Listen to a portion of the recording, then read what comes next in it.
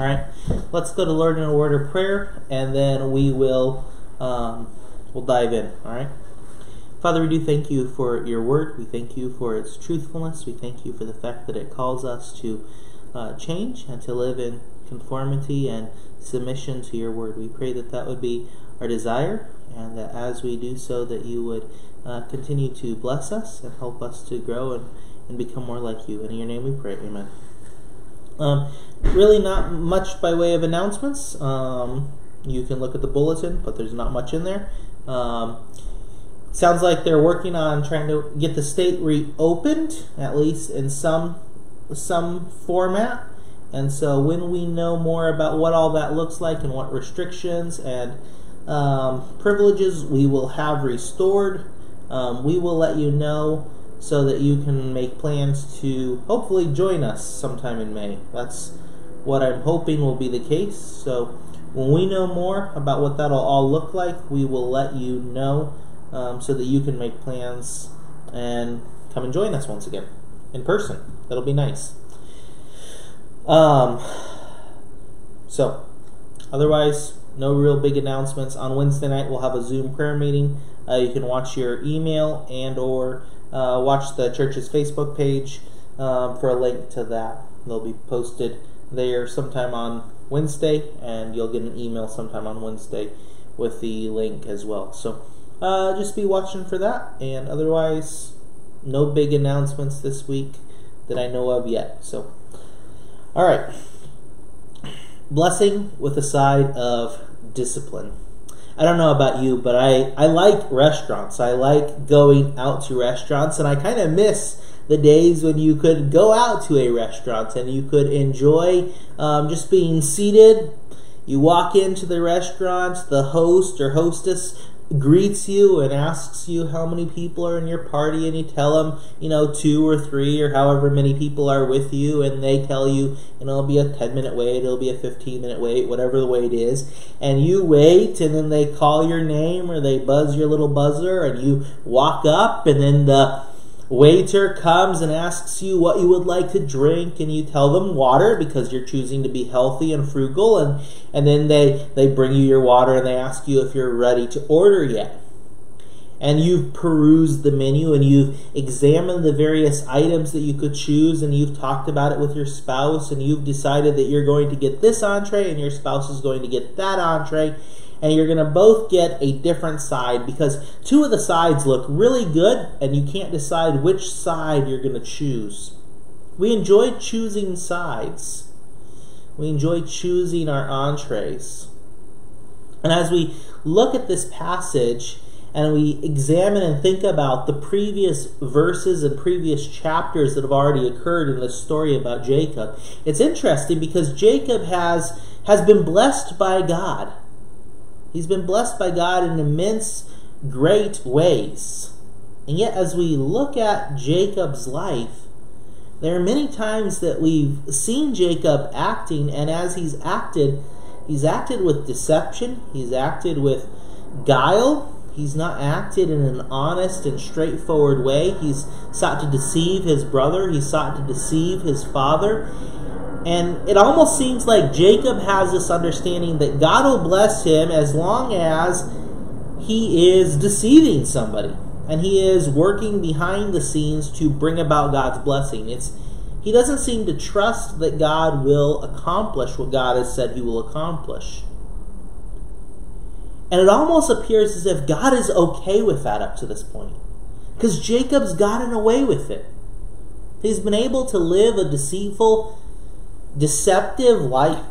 And as he's lived that deceptive, deceitful life, he's seemed to be blessed by God. He's gaining a wife in this passage. He's gained the birthright. He's gained the inheritance. He's gained the blessing from his father. And you just sit there looking at it and you're like, is this really who God is?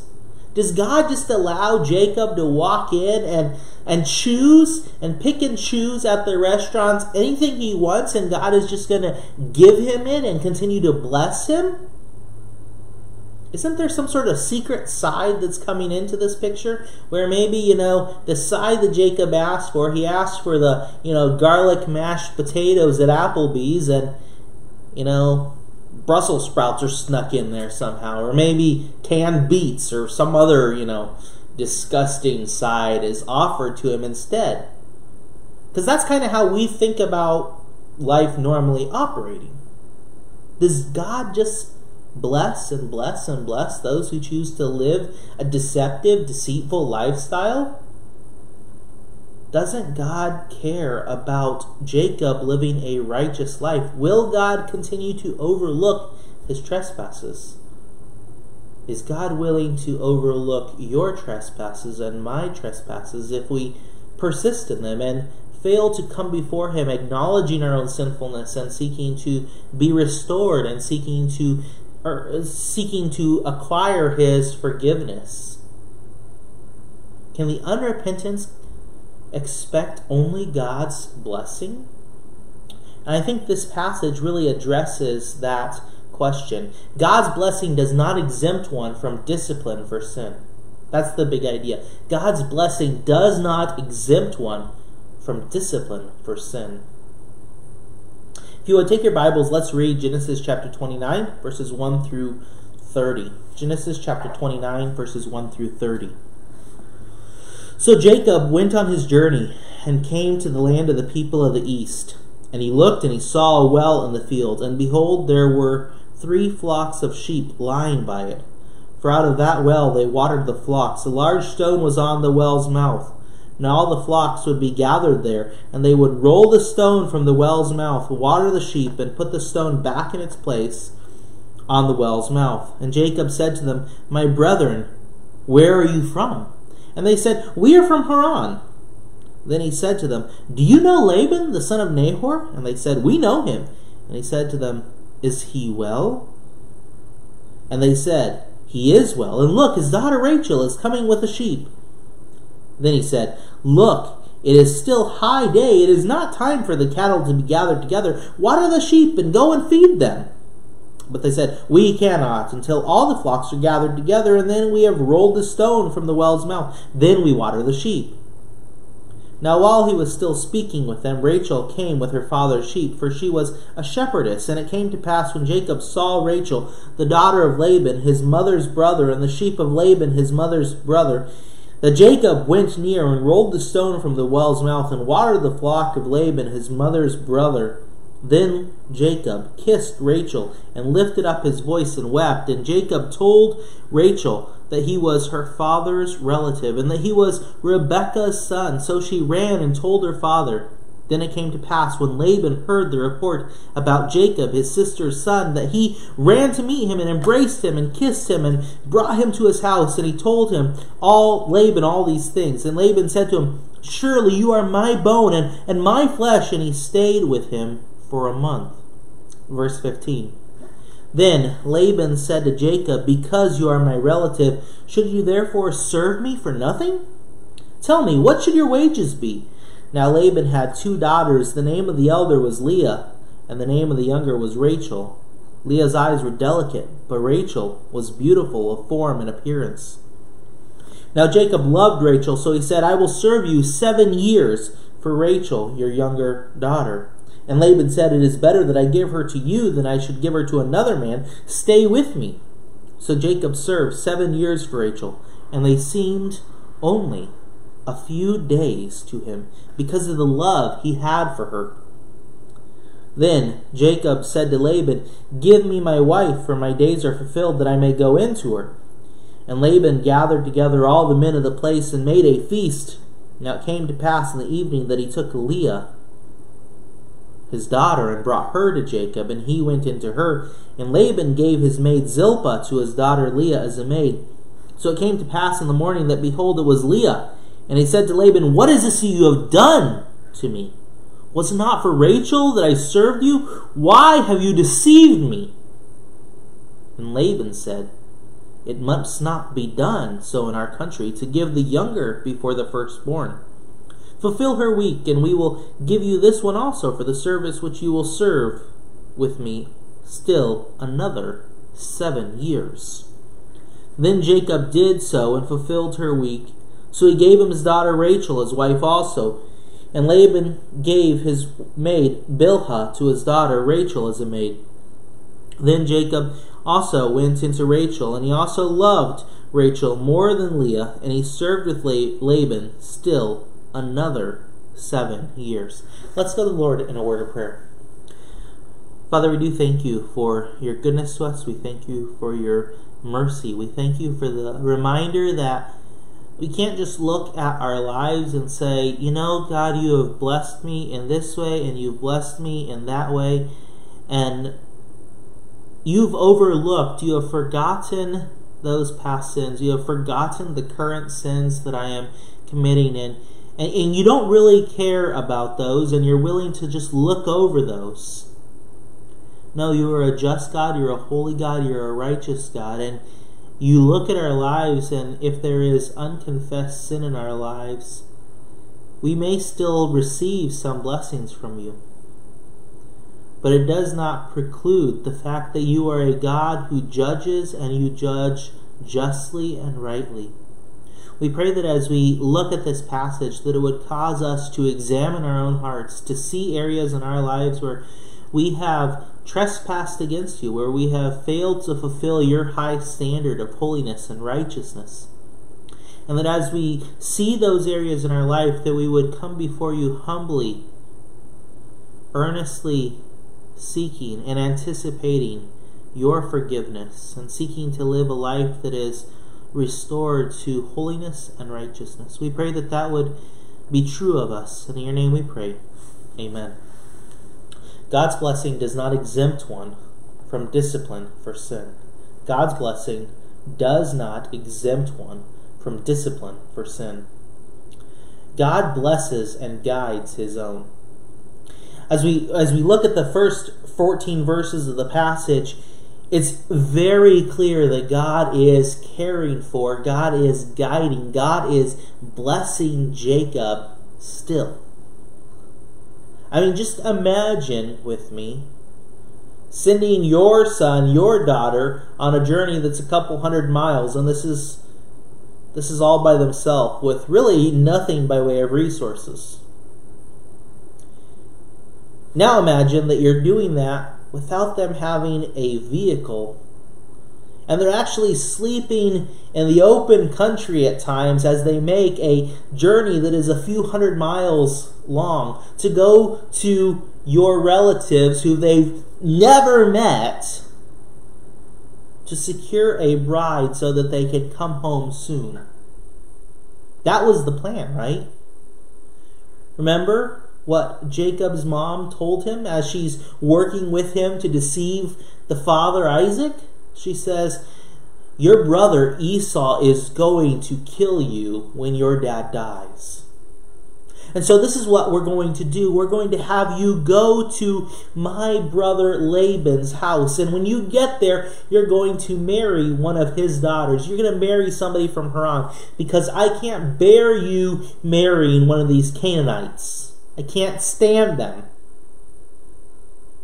So go there. And I'm going to have you there for just a little bit of time, and then I will bring you back so that you can be with me, because Jacob, I love you and I care for you.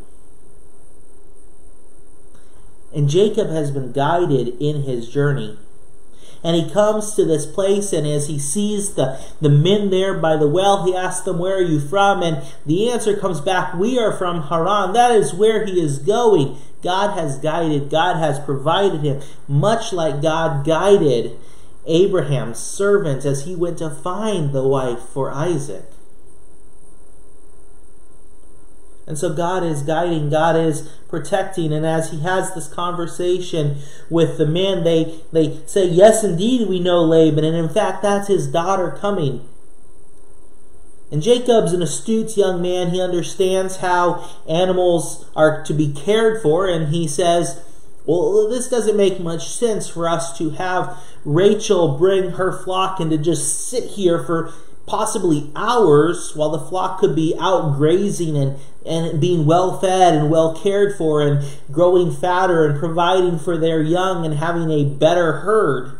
It doesn't make any sense that we would just allow these sheep that need to continually feed to just sit here for hours when they could go out, because it's early on in the day yet, they could go out and feed for much more time if we would just water them and allow them to go on. And the men are like, that's not how we do it. We wait till everybody's here, and then we finally move the stone, and then once we move it back. And he demonstrates extreme care. He's caring for Rachel, and he moves the stone, and as he moves the stone, he begins a conversation with Rachel, and he tells her who he is, and he begins to weep. And as this happens, Rachel goes back to tell her father Laban, and Laban comes back, and you just see the joy, the reunion that is in this passage. God is blessing Jacob. God is leading him. God is caring for him. This is how the plan was supposed to go. And so Laban comes and he runs to meet him, and he embraces him, and he kisses him, and he brings him to his house. And Jacob tells him everything that's happened. God is blessing. God is caring. And you and I might be tempted to look at this story and to think, God doesn't care about Jacob's deception, Jacob's deceit, Jacob's guile in dealing with his brother on at least 2 different occasions, and dealing with his father and stealing the blessing that was to be given.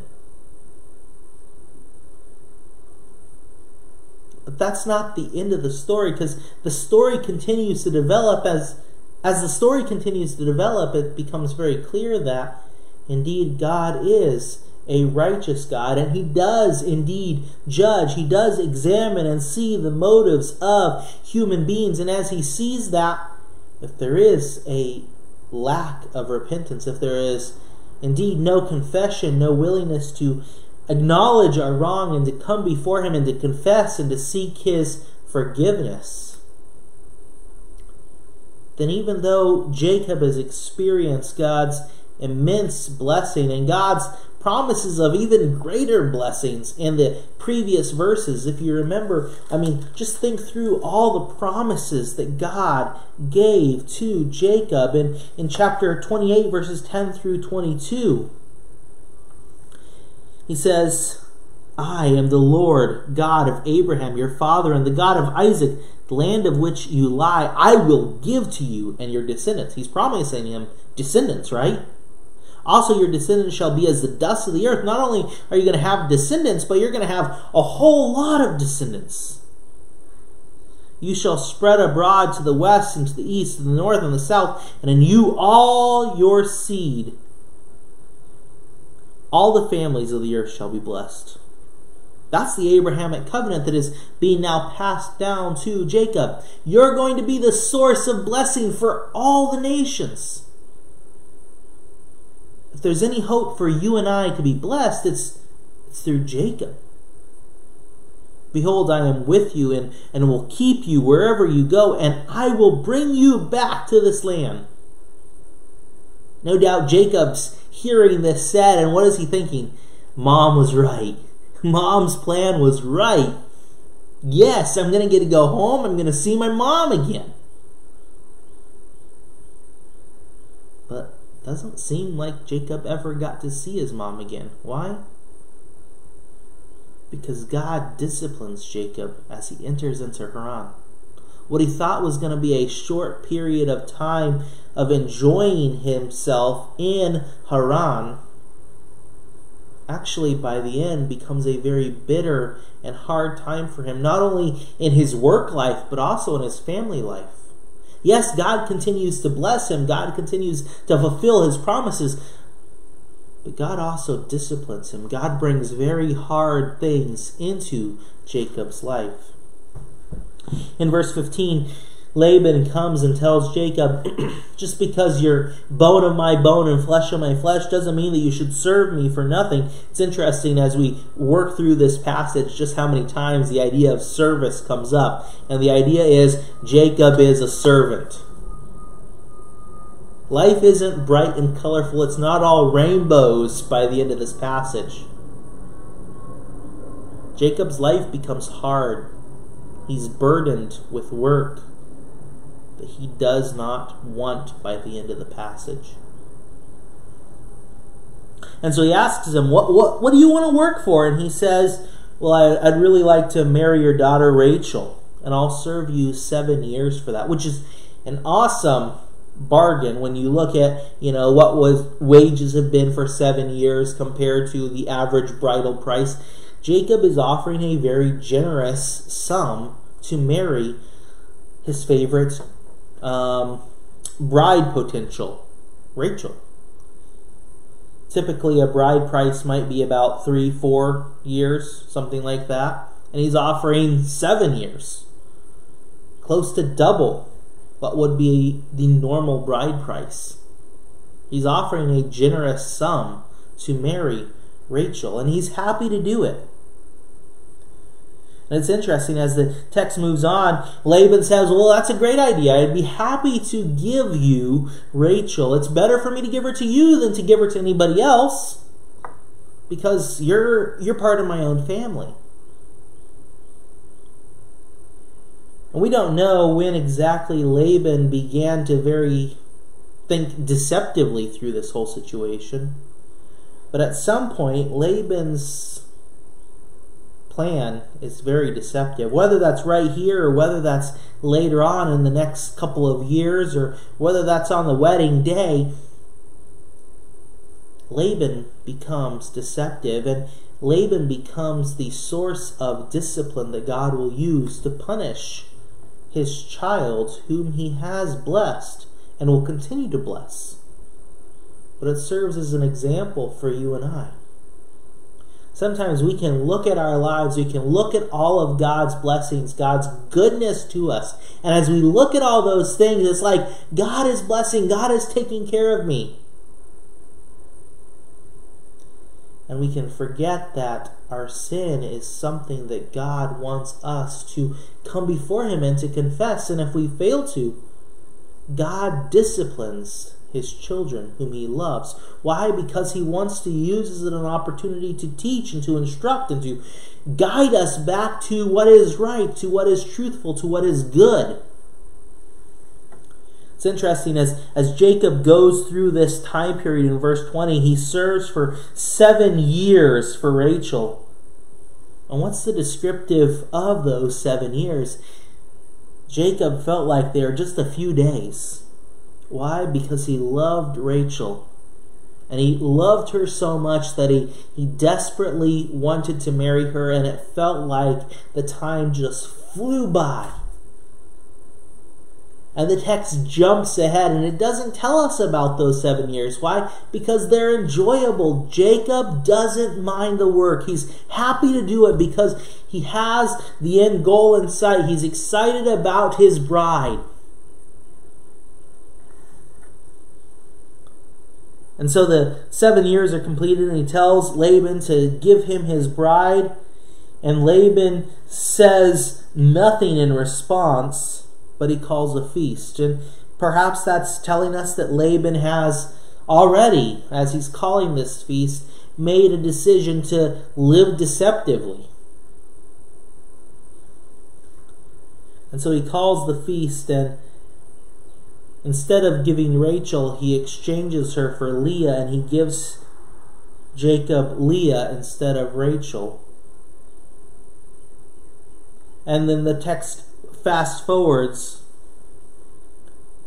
in verse 25. The morning has come. Jacob wakes up. He was probably in some sort of stupor from imbibing in too much alcohol, plus the tent would have been dark most likely, and between those complicating factors,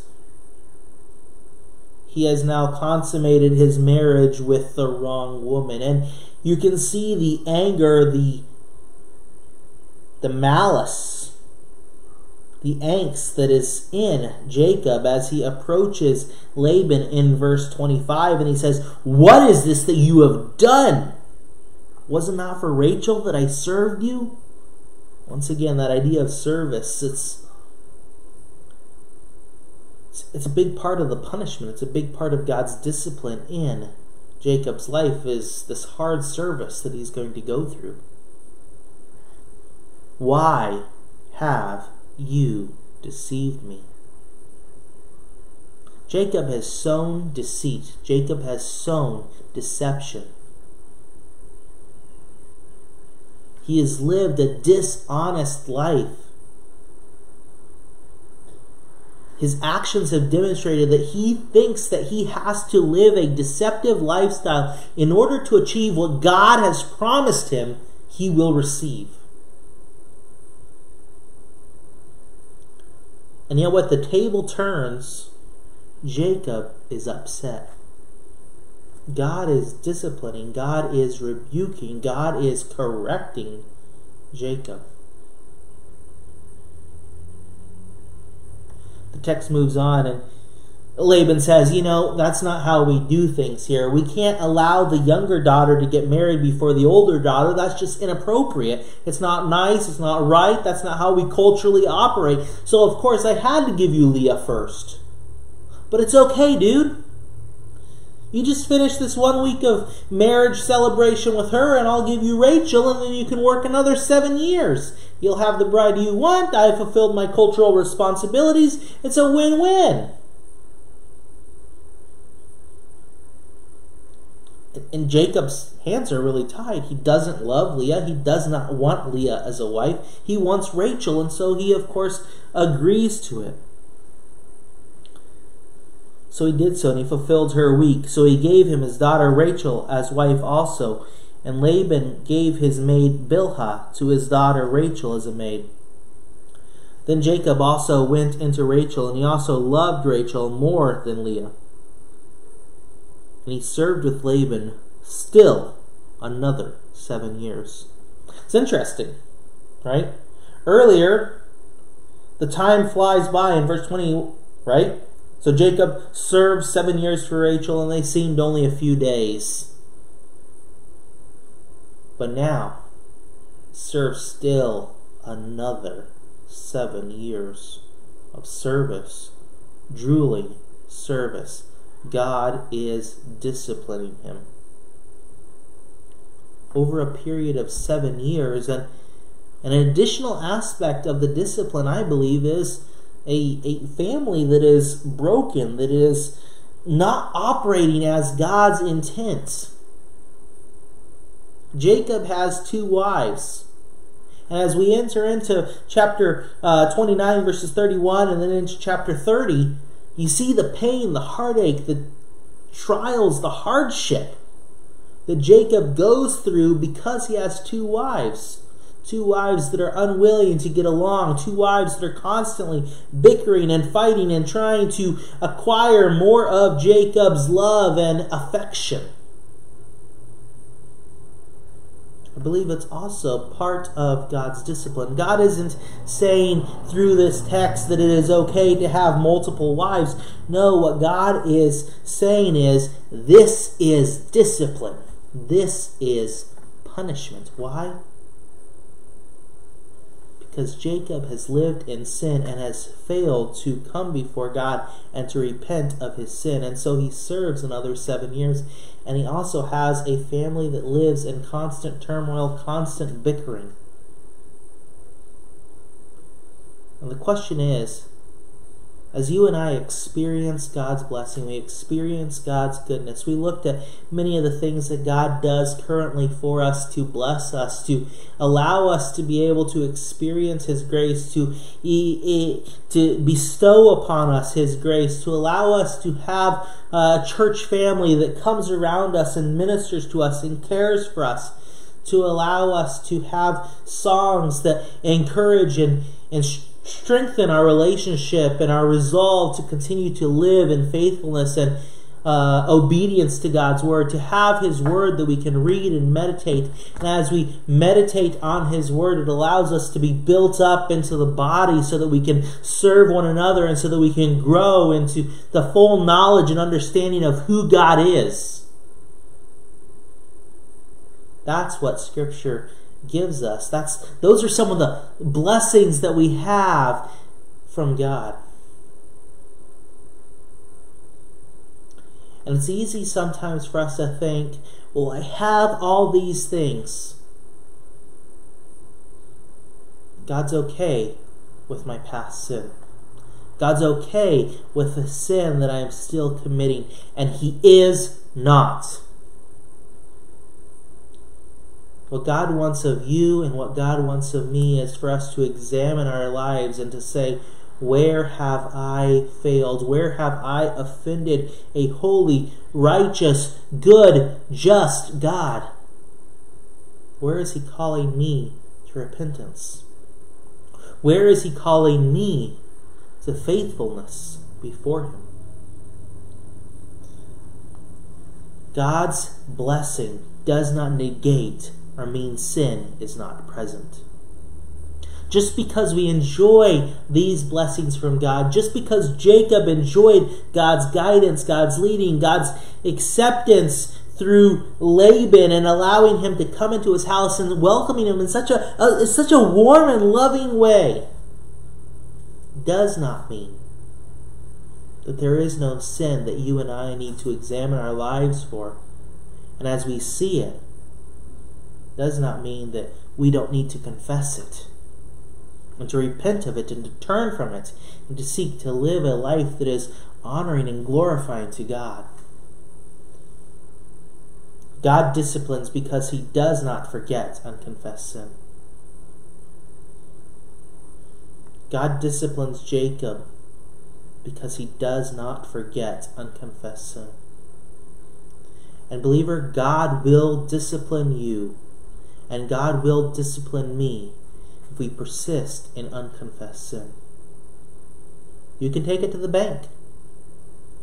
Eventually, you will receive a side that you do not ask for. You might think that you're going to get those crispy French fries, but you'll end up with mashed broccoli. It's like canned. It's nasty. It's God's discipline. Why? Because of unconfessed sin. But God doesn't do this all vindictively in order to hurt and to cause you pain, and that's the end goal, just to kind of squash you because you didn't obey. No, God disciplines in order to teach and to direct and to train you and I so that we change. We live in righteousness. We live in holiness before Him. We follow the example that we have in Scripture. And we seek to conform every area of our life, every motive of our life, every ambition, every passion, every pleasure of our life into what His will is, what His plan is. That's why God disciplines. But it's far more sweet. The sides are far more enjoyable if you and I are willing to come before God and to confess without receiving the side of discipline that He must offer if we fail to confess and to forsake sin that is in our lives. Is there unconfessed sin in your life? Is there something that you're hiding or not willing to completely give up? I think what this passage calls on you and I to do is to examine our lives and to say, where am I not measuring up to the high, holy standard of God? And as we look at our lives and as we examine our lives and we compare it to the testimony of Scripture and we see, I don't measure up in this area. God's desire for your life, God's desire for my life is that we would come before Him in humility and confess, I don't measure up to your holy, righteous, high standard. And I never could.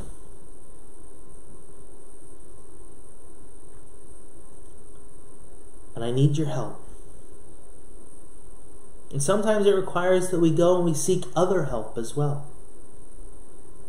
Perhaps you're listening and as you think about all this, you're perplexed and you wonder how anybody could live and receive God's blessing, because as you look at your life, you you find it difficult to understand how God's Word is a source of blessing, how God's grace is a source of blessing that allows believers to live in conformity to God's Word.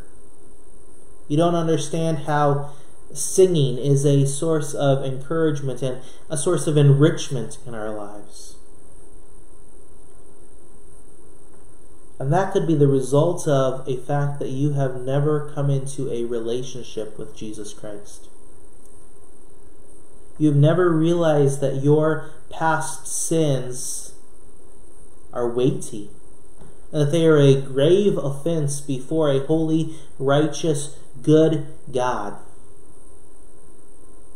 And that because of those sins, you must face a judgment. And the judgment isn't something that you can even pay. The judgment requires your eternal life. It requires eternal separation from this God.